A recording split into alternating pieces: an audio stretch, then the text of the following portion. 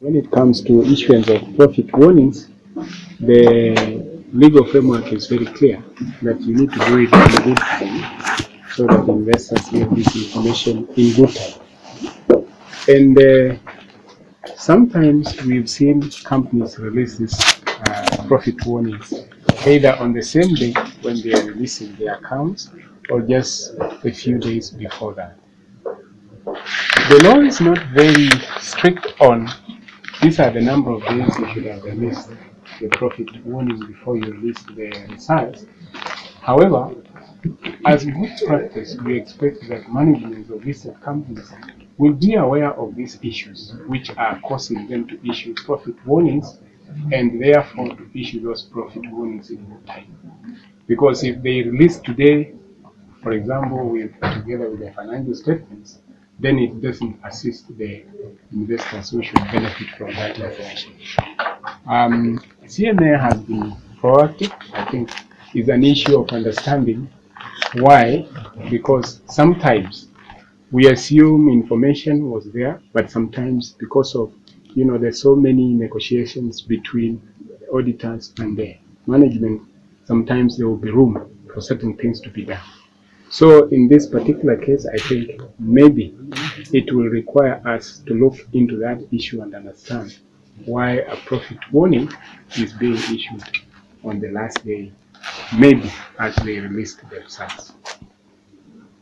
So if there's is there any sanctions that? Where we feel yes, there was an oversight, the law is very clear. There are penalties, which of course we follow.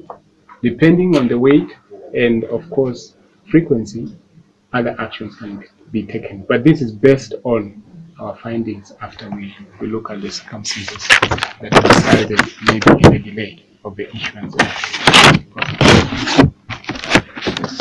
I know you've made a little presentation and it's still a small matter of acting in your title, but really what's on the agenda for you? Well, I think, as I said, we are in the process of engaging our partners, the market, and of course, just to look at the past year hasn't been very good.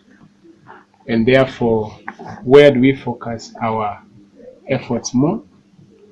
The feeling we have is we need to look at our legal framework because companies, our licensed persons, and others fail perhaps because of the so many restrictive requirements in certain areas.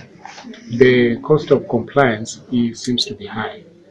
So among other things we will be looking at, of course, it still comes to the issue of deepening, because when people have confidence in the market, then there are certain things that can be done very easily. And therefore we focus on looking at the law and then creating confidence in the market, awareness, and of course new issues. We want to look at the issue of SMEs. How do we facilitate them, raise capital within the country? We want to look at innovations. We want just to ensure there are local pool of funds which will go into securities as we know them. Otherwise, unless we have people who are ready to lend others money, if I use those words very carefully, even if you issued instruments, you won't be assisting. So I think it's a focus of how do we do all these things? And I spoke about doing kind of roadmap just to see what do we prioritize as of now. Because I think we've learned so much from what has happened. What specific laws are you looking at that will relate the SMEs to some of their innovations? Of course, for now, for you to issue specific instruments, there are minimum requirements. Those requirements expected a certain level of capacity within the issue. For example, you should have a certain share capital, you should have certain structures in place in terms of governance, and then, of course, thereafter, there are specific continuous reporting obligations you need to meet as an issuer.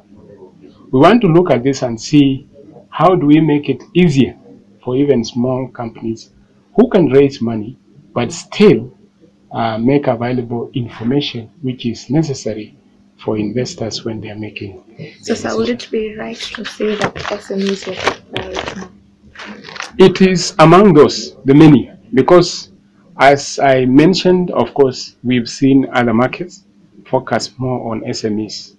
We are not actually neglecting the other segments. We are only saying we know we have so many SMEs.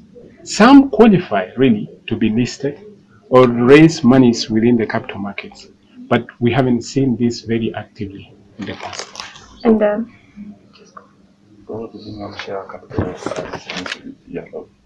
No, this, for now, we have started our studies. We don't have the standards now, but those are the issues we are saying we want to go into. We already had a market segment for SMEs, the GEMS market and the Nairobi Securities Exchange. However, we need to make it more facilitated. I'm talking about looking at requirements which support the SMEs in at least accessing the market. during the listing process of Acorn Holdings, I think you mentioned that you're already working with some investors who want to go green on energy. So probably how is that going on, or are there any people who are actually potential?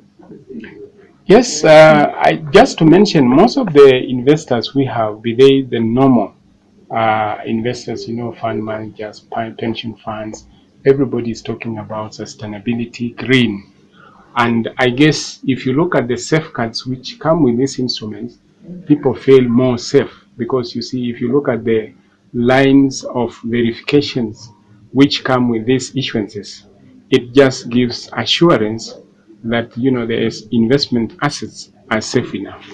So for me, I'll assume most of the investors, as we know now, will be willing to invest in green related instruments, and particularly those who feel they want to do something about environment, society, and governance. So it's open really. A survey was done and we found out those investors we have now, most of them still have a lot of interest in green insurances in the market. You talked about market development as being one of your priorities.